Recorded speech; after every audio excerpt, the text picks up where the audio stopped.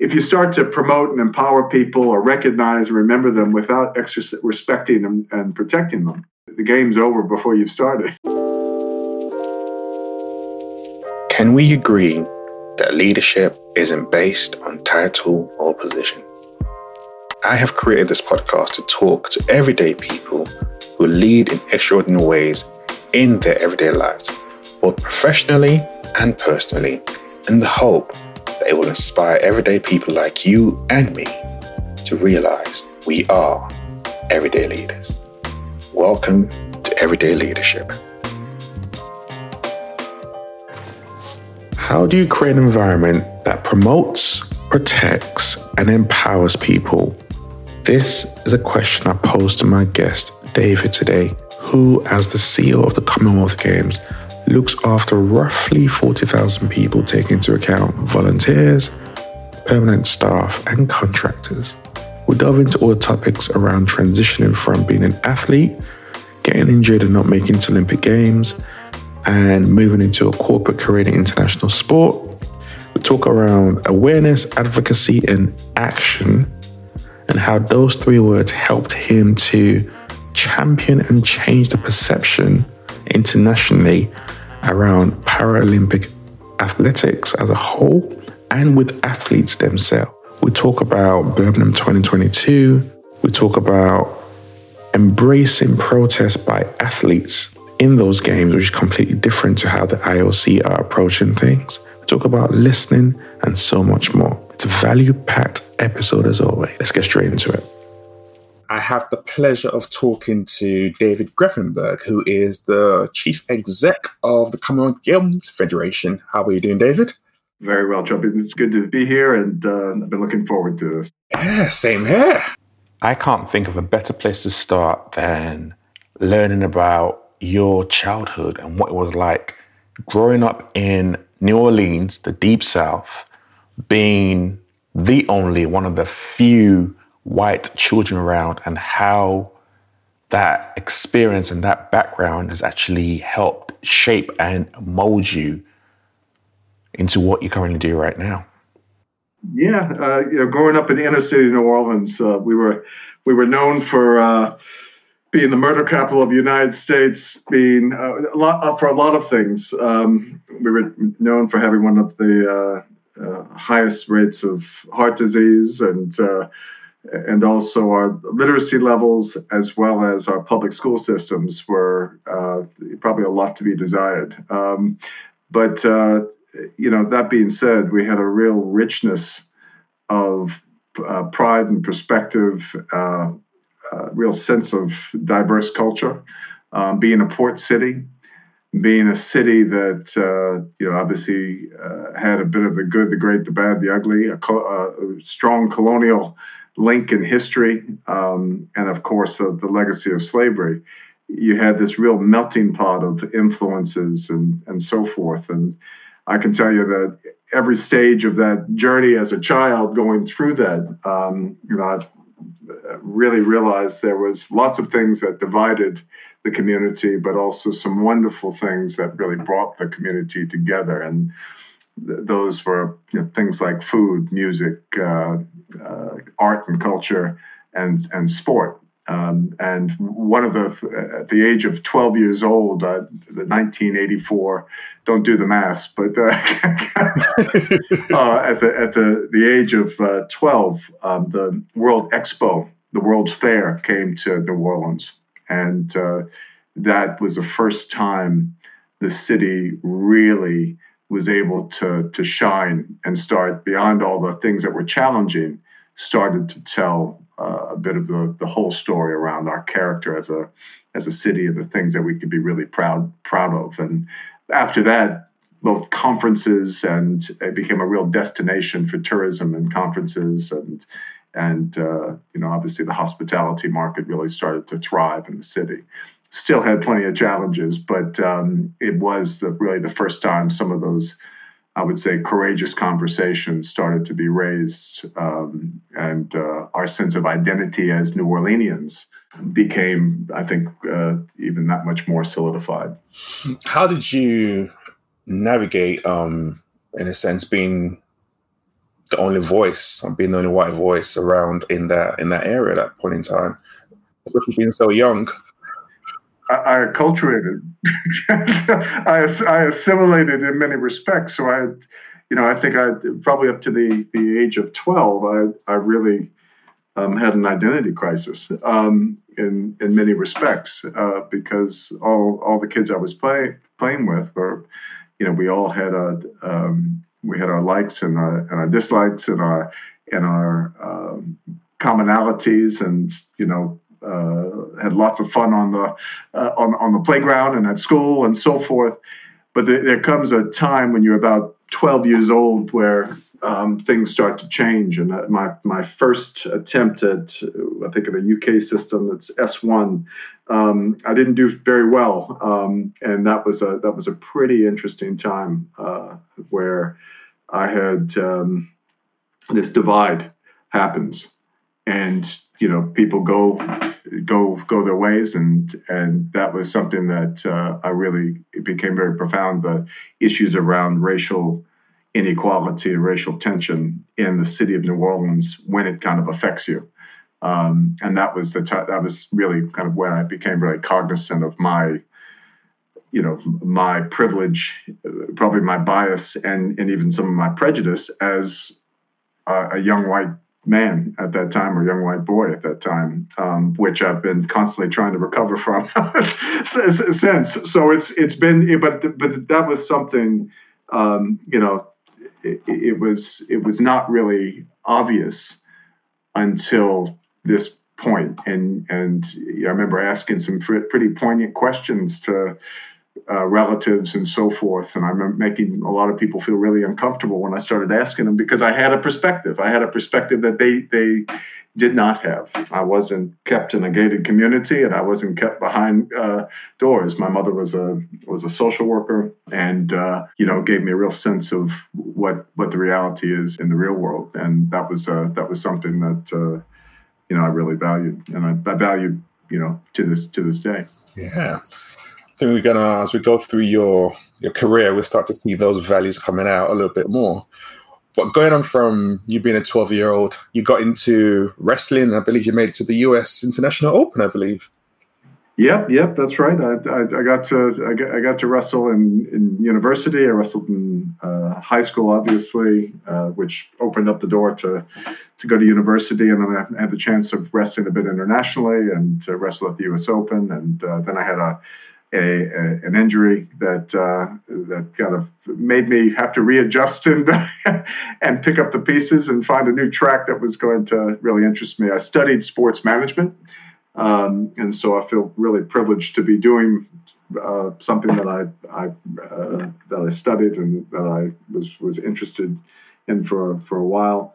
But what I've tried to do as part of that journey is, obviously my identity and my sense of belonging as an athlete in wrestling was a really important chapter in my life.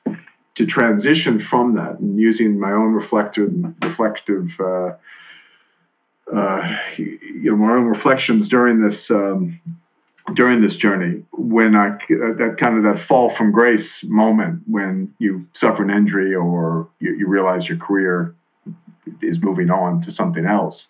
It can be quite challenging and traumatic. And so I had a lot of support. I took a very interesting journey at that point.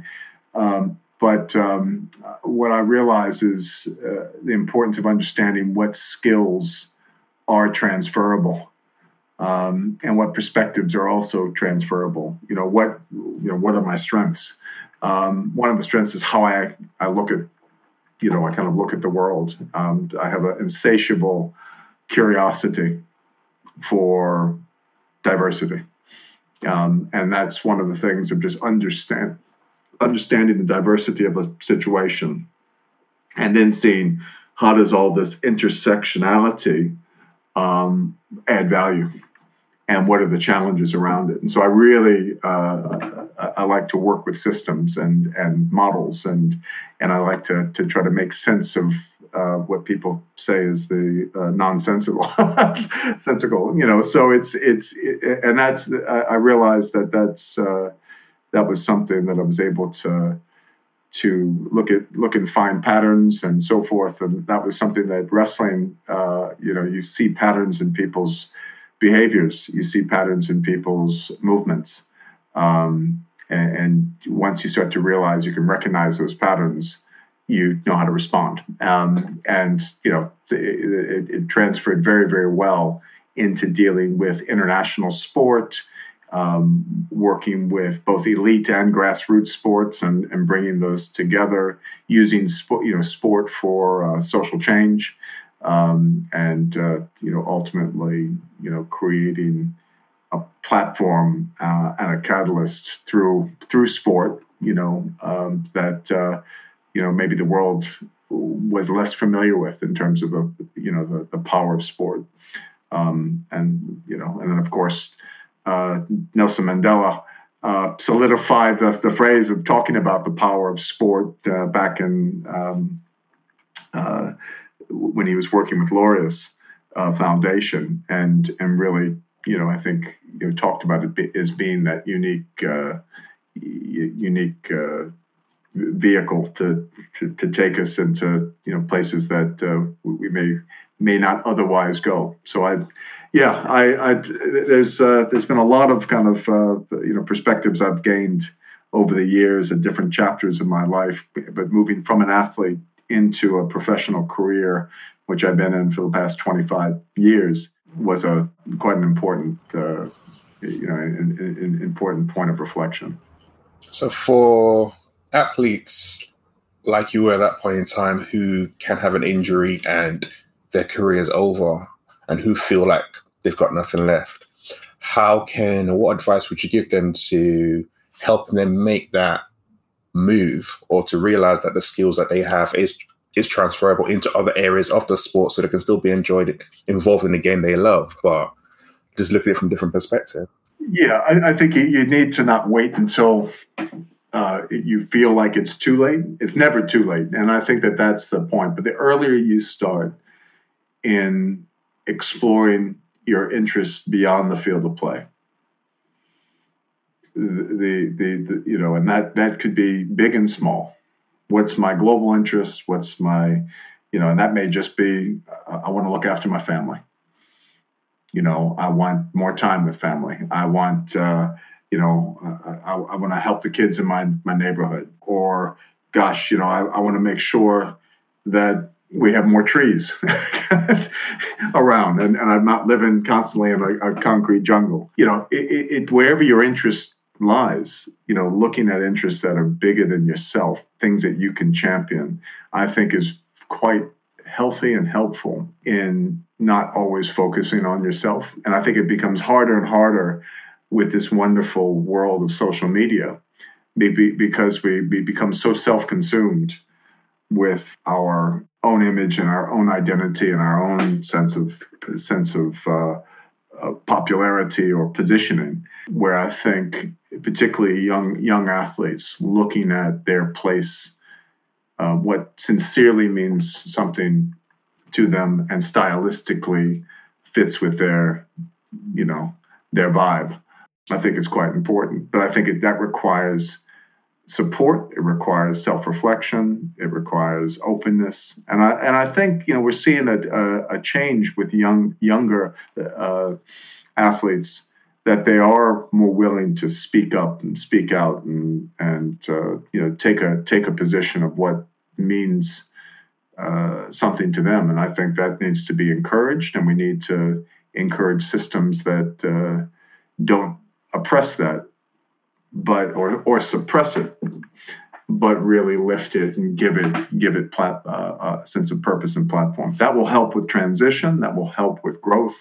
And so, as you are aspiring, inspiring, retiring, you don't fall off the cliff. You're actually able to, as you start to retire, you can bounce and come to the next ridge instead of fall down into the valley of, okay, and then try to pick up the pieces and get back up. So I think that diversifying your own your own views and own interest is critical. Having interest and that's hard because particularly elite athletes as well, you become very myopic in your perspectives and your views and selfish. You become very selfish, and I think it's learning to be more selfless early on, because the world will tap you on the shoulder someday. Yeah, when you have kids, even more so, that'll remind you that the world is not about you.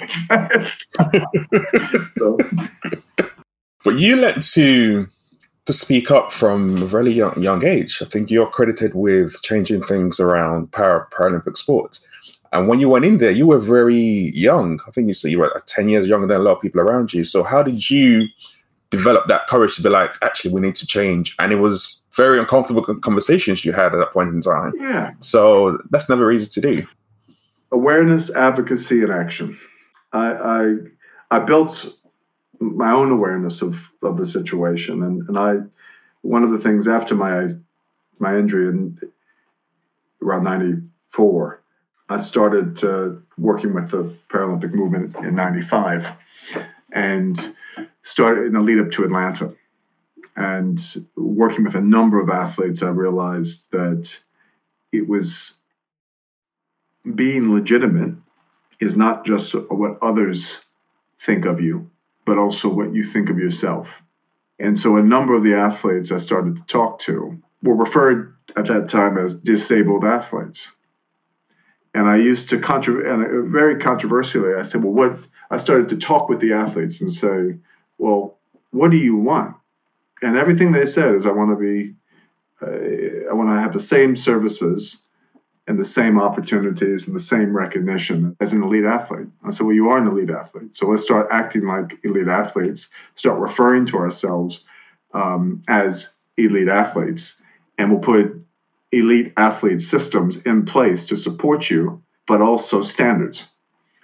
And what I learned at this time was that if you want to be credible in the eyes of others and legitimate, you need to first be legitimate. And being legitimate is setting standards and achieving standards. And sometimes that's hard, because with standards comes accountability. And standards comes restrictions. And standards comes systems and form. And it's less agile in that respect. But what it does do is give you a benchmark. And with legitimacy over time equals credibility. And so what I tried to do with my work with the Paralympics was to set standards that measured well to global benchmarks and that would legitimize Paralympic sport in the eyes of spectators, but most importantly in the eyes of athletes. So what athletes are not just your fellow able-bodied peer, but other para-athletes would start to really refer to themselves as elite performers, and feel that, and not always be seeking to be legitimized. And I think that was the journey. Over almost 16 years of work with the Paralympic sport movement. I had the privilege of being one of the first professional staff at the headquarters in Bonn, Germany, for the International Paralympic Committee. So essentially, we set a number of standards to ensure that athletes were feeling and performing at a level that people would feel that legitimized their performances as elite performances. And whether that was an event in terms of the number of people participating in an event and the quality of competition of that event, whether it was the number of spectators that we were able to attract, the testimony we were able to capture, all of that over time showcased a legitimate standard which added to our credibility. So legitimacy over time equals credibility. And with enhancing that credibility over a number of years, we were really able to transform the Paralympic sport movement into a real force to be reckoned with. And, the whole notion of access, inclusivity, equality, diversity. You don't get more intersectionality than a Paralympic village. Let me put it that way, and which is wonderful. And also when you start to look at the perspectives and perceptions of disability worldwide, in different regions, in different countries, even different, from different in rural environments versus urban environments, I learned so much. I learned so much about myself and others, and this notion of humanity in all of its forms. Whether it's whether you have a congenital disability or due to traumatic injury, and the nature of that injury, or the nature of how you were raised with a congenital disability. Everyone has a different story. So it really helped shape the way that I look at diversity in its widest form, but also the point that was made to me very early on in my career. Growing up in New Orleans, we didn't have much snow, and when I was about 23 years of age, I was charged with running an event out in Colorado, in the mountains, a ski event. I couldn't ski. And I went to this event, organized all the logistics around it, no problem, but was taken up to the top. Had some of the para-alpine skiers say, "We're going to teach you how to ski." And the father of para-alpine skiing, a gentleman by the name of Captain Jack Benedict, said, this will be a great lesson for you. So they take me up to the top of a very tough slope. I knew no better, and left me. And there was a guy in a monoski, a guy with outriggers, double below the knee amputee, and they left me. And about an hour and a half later, I get down to the bottom of the slope. Wow. Probably more snow in my jacket than actually on the slope, with my skis in my hand. So I get to the bottom, and they're sitting there having a cup of coffee or maybe something stronger. And I asked them at that time, I said, what happened? And they said, "Well, what did you learn?" I said, "Well, I learned I can't skate." And they said, No. What you learned is you're only as disabled or different than the way people treat you and your ability to adapt to your environment. Wow. And what that taught me there was how, in the work that I do, help people adapt to their environments, create welcoming environments, and treat people as people. And that, no matter what the diversity. I had a guy with a visual impairment, a guy in a monoski with a spinal cord injury, a double below the knee amputee, and then there was me. And I was the most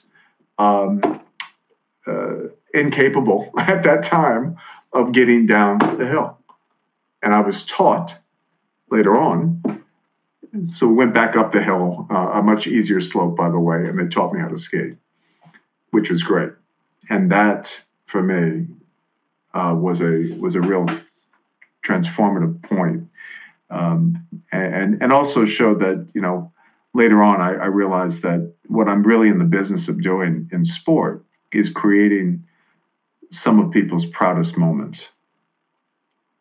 And so, how do I use the power of sport to first exercise our duty of care, respect and protect people, create that safe environment, but then ensure that when preparation meets opportunity, people can be successful.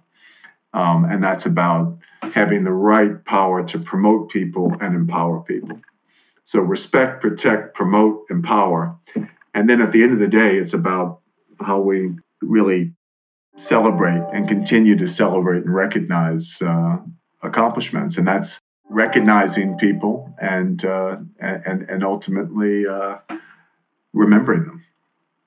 Yeah. So respect, protect, promote, empower, recognize, and remember, and that's a continuum. So if you think of it in that kind of sequence, and that's what we do. That's what we do with major sporting events like the Commonwealth Games. That's what we do with the Paralympic Games. That's what we do with, and that's transferable. You can do that, in music. You can do that in entertainment industry. But it really, I think how you do that, particularly focusing on that duty of care. If you start to promote and empower people or recognize and remember them without respecting them and protecting them, the game's over before you've started.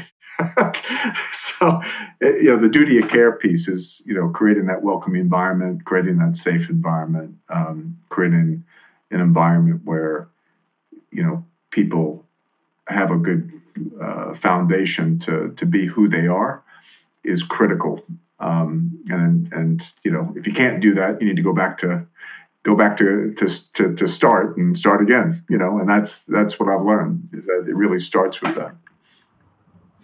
So as a leader in your various roles, from when you worked in Germany to the Glasgow Games, and obviously what you do right now as well, you lead a massive team. I think I looked at the stats for the Glasgow, things like 15,000 volunteers, like 1,400 paid staff, like 30,000 contractors. That's a really big team. How do you convey this attitude and this culture that you just talked about right now in that team and make them feel that way? The systems that I've looked at, again, going back to the systems approach, you can't just take a kind of a shotgun approach to this and just say, hope something sticks. When you're dealing with that type of magnitude and responsibility, most importantly, is that you have a duty of care for every one of those people. And you need to take that seriously. That when you fulfill a leadership role, your first priority is a duty of care. And therefore, you need to be trustworthy.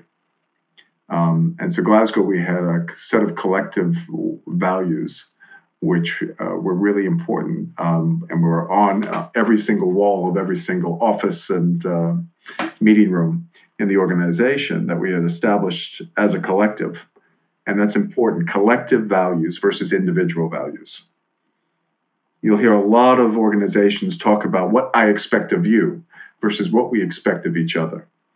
And that's key, because it's bigger, as I think good leaders know when to lead and take the arrows and when to follow and praise and push and lift their teams and recognize their teams and remember their teams. Leadership is not about you, it's about others.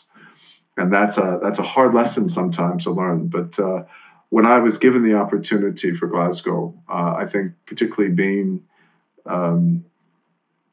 not Scottish, not Glaswegian, not from the Commonwealth, I had one track of mind, and that was to deliver the best games for Glasgow, for Scotland, and for the Commonwealth, and for people. And so I felt a real sense of duty, a sense of pride, and responsibility. And so those values of we are trustworthy being at the basis was absolutely critical from the start. So we needed to trust others, and we needed to be trusted. We needed to constantly raise the bar. So I needed to challenge people to don't do it this way just because that's the way we've always done it. Let's challenge one another and even if it's hard conversation, to get the right result, to move the dial for everybody. And that's a hard one. But we can do that if we create a trusting environment. So we are trustworthy. We constantly raise the bar. We win together. And when we have success, your success is my success. My success is your success. Our success is celebrated by both of us. And I think that's critical, is that winning together. And then having a mindset of say what you do and do what you say. Deliver. I think what I find is many people find safety in numbers because they're afraid. They either don't trust the situation or they have a natural propensity towards, say, risk. They're more risk adverse or are driven more by anxiety. And some people are much more focused on ambition and their own interest. The key to good leadership is learning to teach people how to control that anxiety and harness that ambition for the common good. And that's good delivery teams do that. So trustworthiness, constantly raising the bar, winning together, and having that mindset of delivery that takes everyone with you and addresses the anxieties and harnesses the ambitions. And that leads to a delivery of a good project. And when you get that mentality and that culture working, you can get 46,000 people pulling all in a common direction. Doesn't mean you're not going to have challenges, but you have the ability to bounce from those challenges and address those challenges with some solidarity, which is important. I'm just thinking, like you said at the start there, you're not from Glasgow, you're new to the role, and you're coming with ideas and principles which are not normal. A lot of people do have they're put in a box and they stay in that box, or they don't challenge the system, or they don't speak up, or they don't harness the fear and they stay on that. They don't need the growth mindset. They don't have a growth mindset, naturally speaking. So how do you, from the start, coming in with all those, I guess, things against you, how do you start to build trust when naturally they might not trust you based on what they've seen in the past? I came into Glasgow saying, I have a lot to learn. I never run a major sport event in Glasgow. I have a lot I've done in the world, but I've never done this in Glasgow. Now, the reality is no one had. But showing respect for what had been done in Glasgow and the way that Glasgow and Scotland had a track record of running events, listening to people, not just hearing them. The differential there, I always say, is that, great, I've heard you, now let me tell you what I want to say. Versus, I've listened to you, let me reflect on that. Active listening. We talk about it all the time. Doing it is harder. The number of times I've caught myself and slapped myself on the wrist and said, you're not listening. You're hearing, but you're not listening.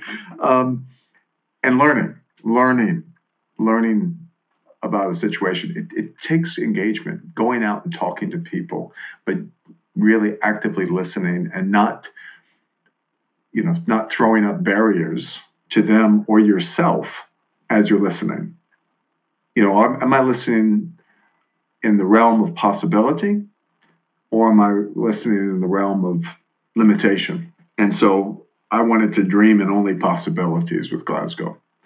And so I, showed respect, listened to people, learned, and then I finally started to open up my big mouth when I started to have a better understanding of what we were trying to achieve and what we wanted to work with and what people's fears and ambitions were, and both individually and collectively.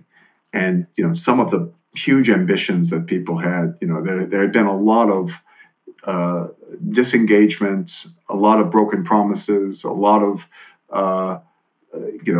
skepticism, mistrust for big publicly funded projects and so forth. You go to any city, you're going to have very similar elements. So I learned a lot about really what was, and that differed between the East End and the West End and the South Side and the North Side of the city.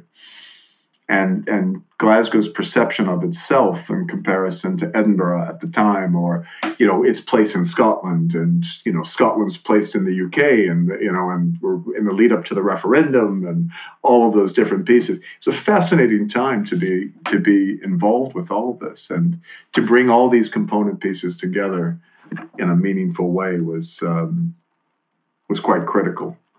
To listen more than you contributed, particularly from the start. Once we set a pathway and set a strategy collectively, we needed to deliver to that. But how we started that was really about understanding who are the influencers, who are going to make or break this. And what we determined was actually it was Glasgow. it was the people of Glasgow, the people of Scotland. It was this needed to be a games for the people. So I think we coined it originally the People's Games. A number of games took that title after it, but we originally said it back in 2012 or 2013 that we aim to be the People's Games, and to be not a games that tried to be anything but what we were, not what others may have perceived, and that talked to the actual kind of essence of what we all wanted the Commonwealth to be. And that was something, when we start to brand that out. What does your Commonwealth mean to you? What does it mean to you to be a Commonwealth citizen? Has anyone ever asked you that? And people would go, no, I don't even know what you're talking about. And that was a fascinating conversation. But we did that. Now, or we got a pretty strong answer, is that, this is, the shared history, the selfless leadership, the modern ideals, something in one of all those, would come out of the discussions. And it was fascinating, because in some areas it meant people took real pride, and in others they took shame, or others real disdain, And so how do you take that brand and make it actually as a force for good? What do? You take all those component pieces and start to make it work for you. And that's how we started that in Glasgow. So then, thinking back to where we are right now with the Commonwealth in Birmingham in 2022, I guess the first question is speaking about what the Commonwealth means. What does Commonwealth mean in the backdrop of George Floyd and everything that's happened recently with Black Lives Matter, and obviously people having a lot of conversations around race? Yeah, it means a lot. If you look at the Commonwealth, its history, the good, the great, the bad, the ugly. There's a real, its geography, very diverse, and its demography, very diverse. We have 2/3 of the world's small states and island states. We have 1/3 of the world's population. And we've got, the legacies of colonialism and conflict and industry and innovation and all of these elements, that coincide. But, one of some of the real issues that have come to the tide is the honesty in talking about the shared history. The amazing leaders that have come out of Commonwealth countries, some out of innovation and some out of struggle. And then, of course, some of the modern ideals that form the Commonwealth in terms of this Commonwealth after World War II, the struggle against apartheid, and this the creation of the Charter, and the most recent version being signed in 2013, which really stands for peace, prosperity, good governance, and human rights. If you're going to be the Commonwealth, you need to be all of those things. You can't just be part of it, because it's like being part of yourself. So when you talk about historical injustice, which is something that you go to many Commonwealth countries. It's a very important point of identity. Whether everyone talks openly or is comfortable to talk openly with a white guest in their midst, that's something I've learned to work with and work through, where we can have open, honest, and courageous conversations about people's true feelings around the legacy of slavery or indentured servitude, or issues around challenges in post-colonial, post-conflict situations, or issues around Indigenous truth and reconciliation, or First Nations Indigenous truth and reconciliation, religious sectarianism, which communities across the Commonwealth, dare I say, probably across the world, are faced with one or some of those pieces. When you land on someone's, or you come to someone's land, people have been affected or are impacted by one or some of those issues, and so to talk openly about those issues, and maybe more honestly and openly than ever before, to understand them, to listen, to learn, and then to see how do we come together and bring these things, to the forefront to address it. What we've done is we've created a model based on peace, sustainability, and prosperity. You cannot have sustainable and prosperous communities without peace. And peace starts with a true respect, protection, and promotion of people's human rights. That's the basis. If you don't respect someone's rights, go back to respecting someone's rights.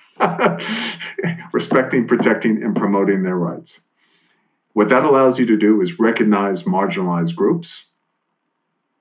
And within that marginalization, there's usually naturally conflict that has derived through the past, and the need to take a journey of truth, understanding, reconciliation, and justice, or justice and reconciliation. And that's how you start to develop peace. Then you can start to work on sustainable development, but if you do not address the elephant in the room around peace, you're not sustainable. You're not, because you're not stable, because you're building the house on sand versus granite. And that's what we've realized. So our vision as an organization is that through sport, we create peaceful, sustainable, and prosperous communities. That's our vision as an organization that was adopted in 2015. And we work to achieve sustainable development and prosperity, but that comes with the focus on peace. So the conversation, as the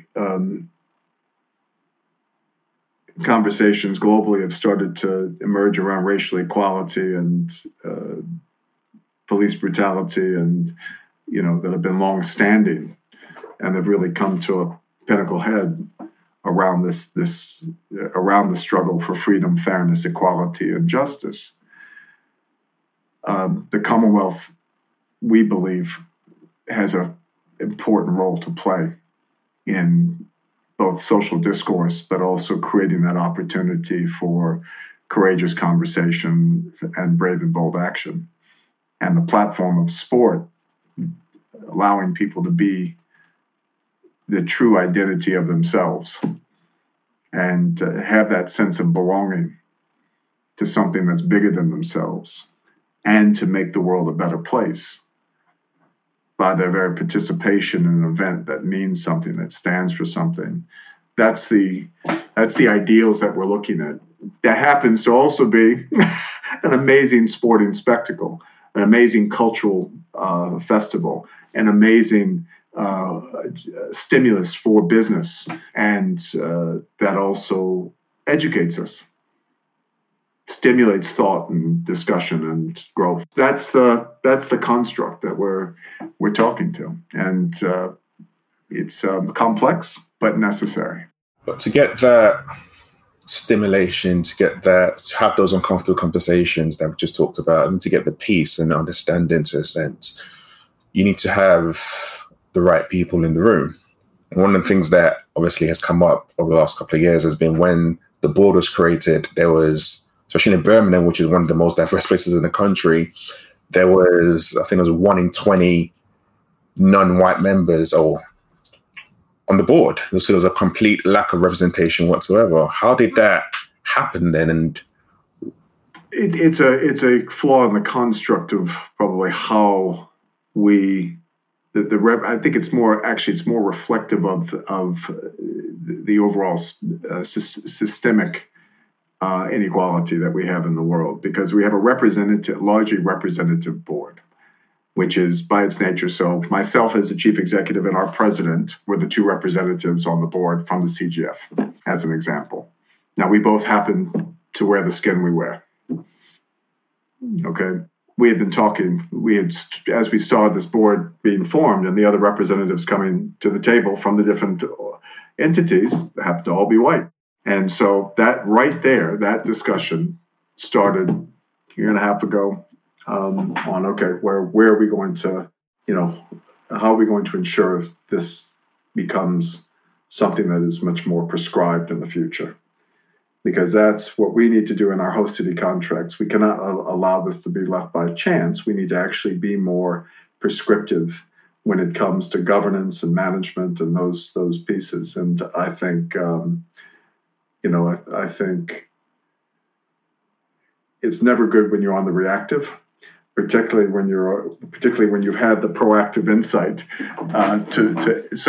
But I think I would ask people to judge us as we move forward, and also the lessons learned. And I think, I've openly said that, I am regretful for the fact that we're not more prescriptive, but we felt it's 2020 and it's Birmingham, and we're going to get this because it's Birmingham, and that's not to fault any one particular partner or group, but I think what this does do, it gives us an opportunity to have this conversation, talk about this, use this as a lightning rod moment to push this agenda further and have some really open and honest conversations about our, where do we want to go? What we did as the CGF is that, one of our colleagues, Sandra Osborne from Barbados,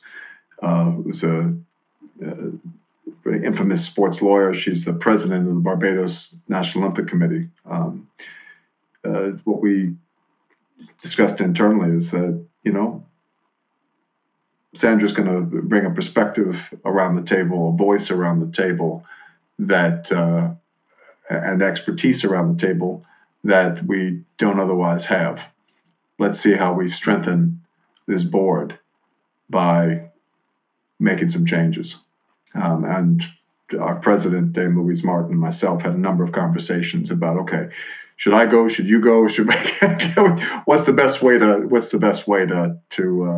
to manage our sense of responsibility and take some action here? Within, we've been talking about it for some time. The time caught up with us, and it was the right time to make that change and that decision.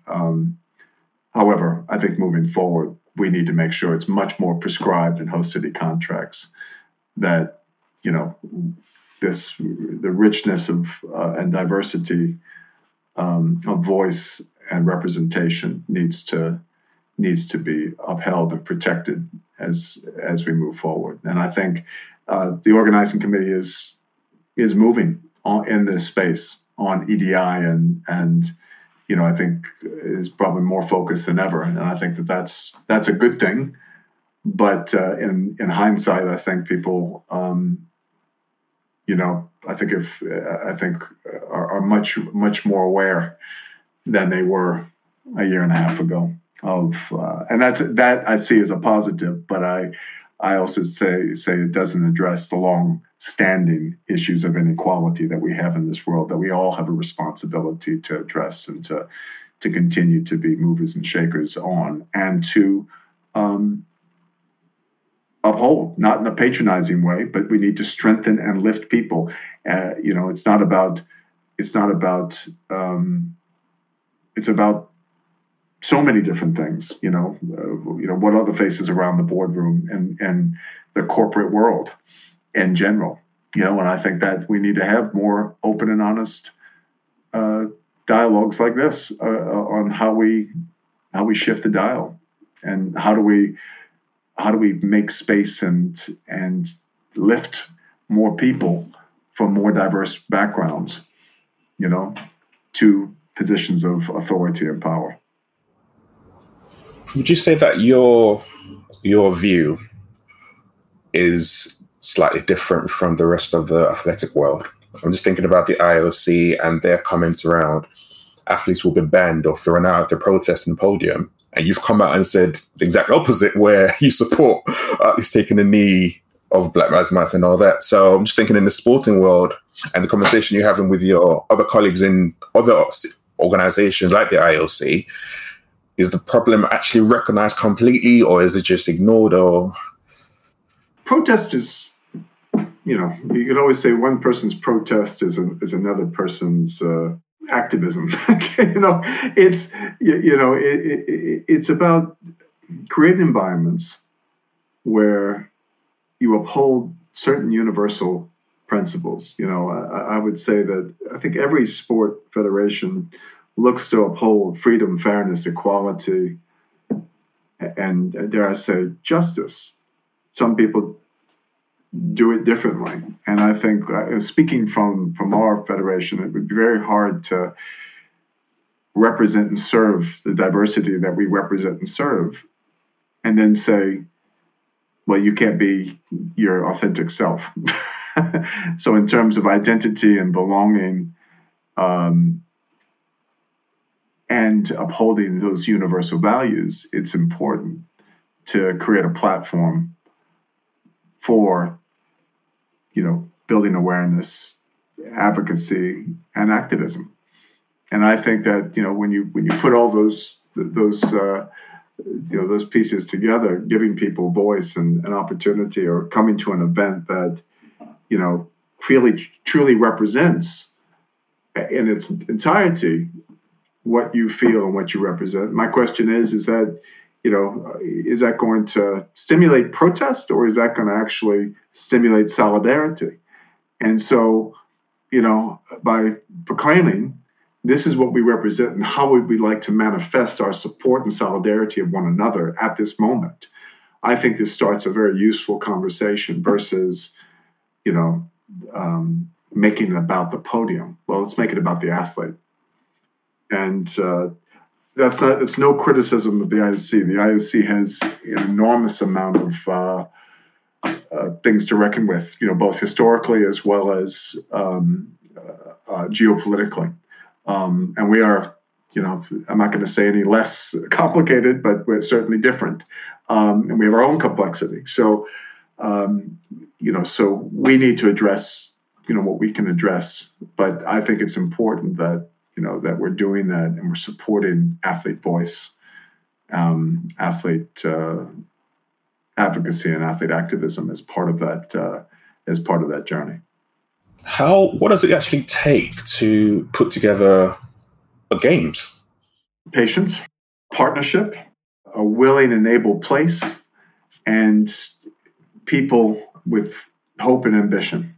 And that's, that really brings together, games. Because if you get the right places, and they're the right places within the place that you're hosting the games, that actually brings people together.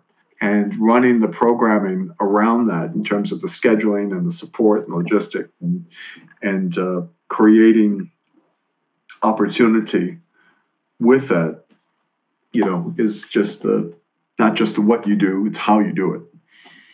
And so I think it's, the how and the what are just as important. So what we create and what we conceive and what we deliver is also measured on how we've done that. Have we done it sustainably? Have we done it holistically? Have we done it collaboratively? Have we done it truly in a representative fashion? And I think those are the things of, the character and personality of the brand is quite important, because it's great. We delivered 11 days of great sporting competition, but took everyone on an amazing journey for 5 or 6, 7, 25 years into the future, that people are, to that day, are still proud of. To that day, recognize and remember it being a critical moment, something they can be proud of. And so, we're in the business of creating people's proudest moments.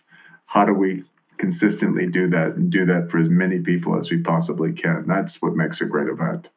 And sport, again, seeing our heroes and seeing the surprises and dealing with the disappointments is part of that journey. But it allows us to commemorate and celebrate all at the same time. And I think you get that right, you've got a wonderful, wonderful balance.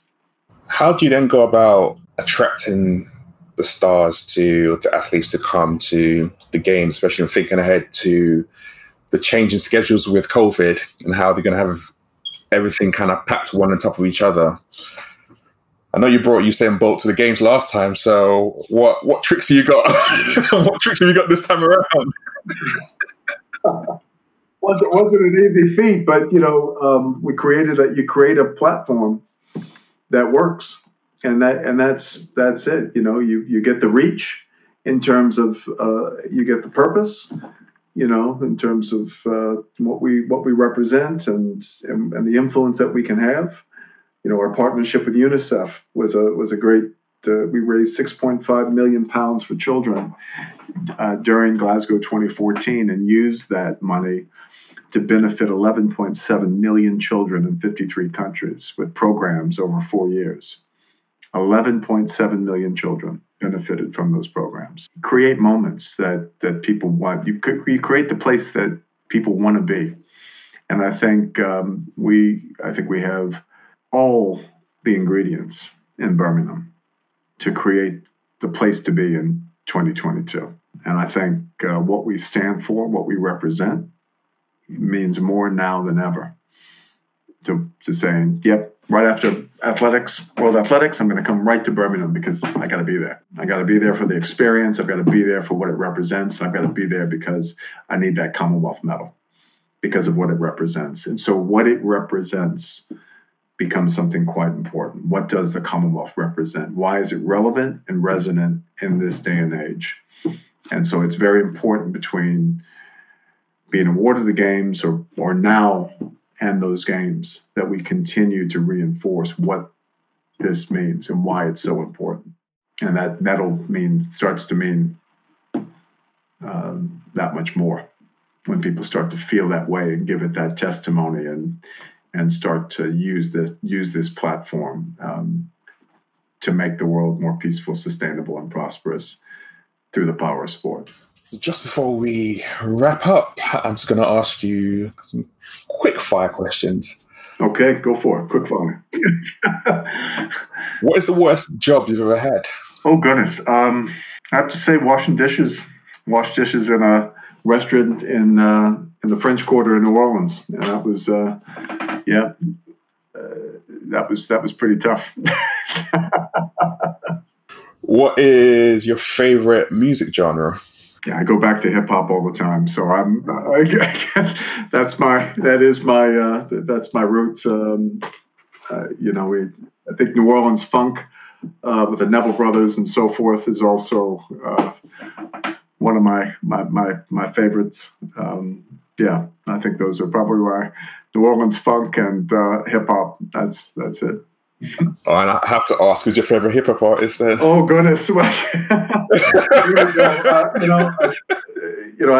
grew up listening to Wu-Tang Clan, and I still to this I did day, not see that coming. they're from Staten Island, but they had a real connection with New Orleans, and I just really liked their vibe and their kind of their story. We had in New Orleans Bounce, which was derived in New Orleans, and so I kind of grew up in that as Bounce was just making its move. So that was around, but yeah, it's if anyone watches the New Orleans Saints football team, they'll get a feel for crunk, bounce, and a bit of hip hop mixed in with it. What are your 3 guiding principles or your values? 3 guiding principles: respect everyone, fear no one, and live life to the fullest. And what would you want your legacy to be? I would like to be remembered for making the world a better place for as many people as I possibly can impact through the work that I do now and into the future. Wow. I'm going to say the work that you're doing, everything I read, researching up on you are definitely someone who is keen on making a difference to everyone and getting that equality in place, like we talked about with Paralympics, to what you've done in Glasgow, to what you're doing right now and driving that forward. And you definitely keep on speaking up, regardless of the amount of feathers you might ruffle. So it's definitely great to hear. It's definitely great to hear someone challenging the system and actually trying to change it from within as well. So thank you, Joe. No, I appreciate it. It's been a pleasure, and thank you for the opportunity to speak with you today. It's always great to reflect and to share a perspective with others. So thank you so much. I appreciate you coming on. This is Everyday Leadership. Don't forget, I have show notes on my website, everydayleadership.buzzsprout.com, so check that out. And if you've enjoyed today's episode, make sure you subscribe and tell someone else. Appreciate your support. I'll see you next time. This is Everyday Leadership.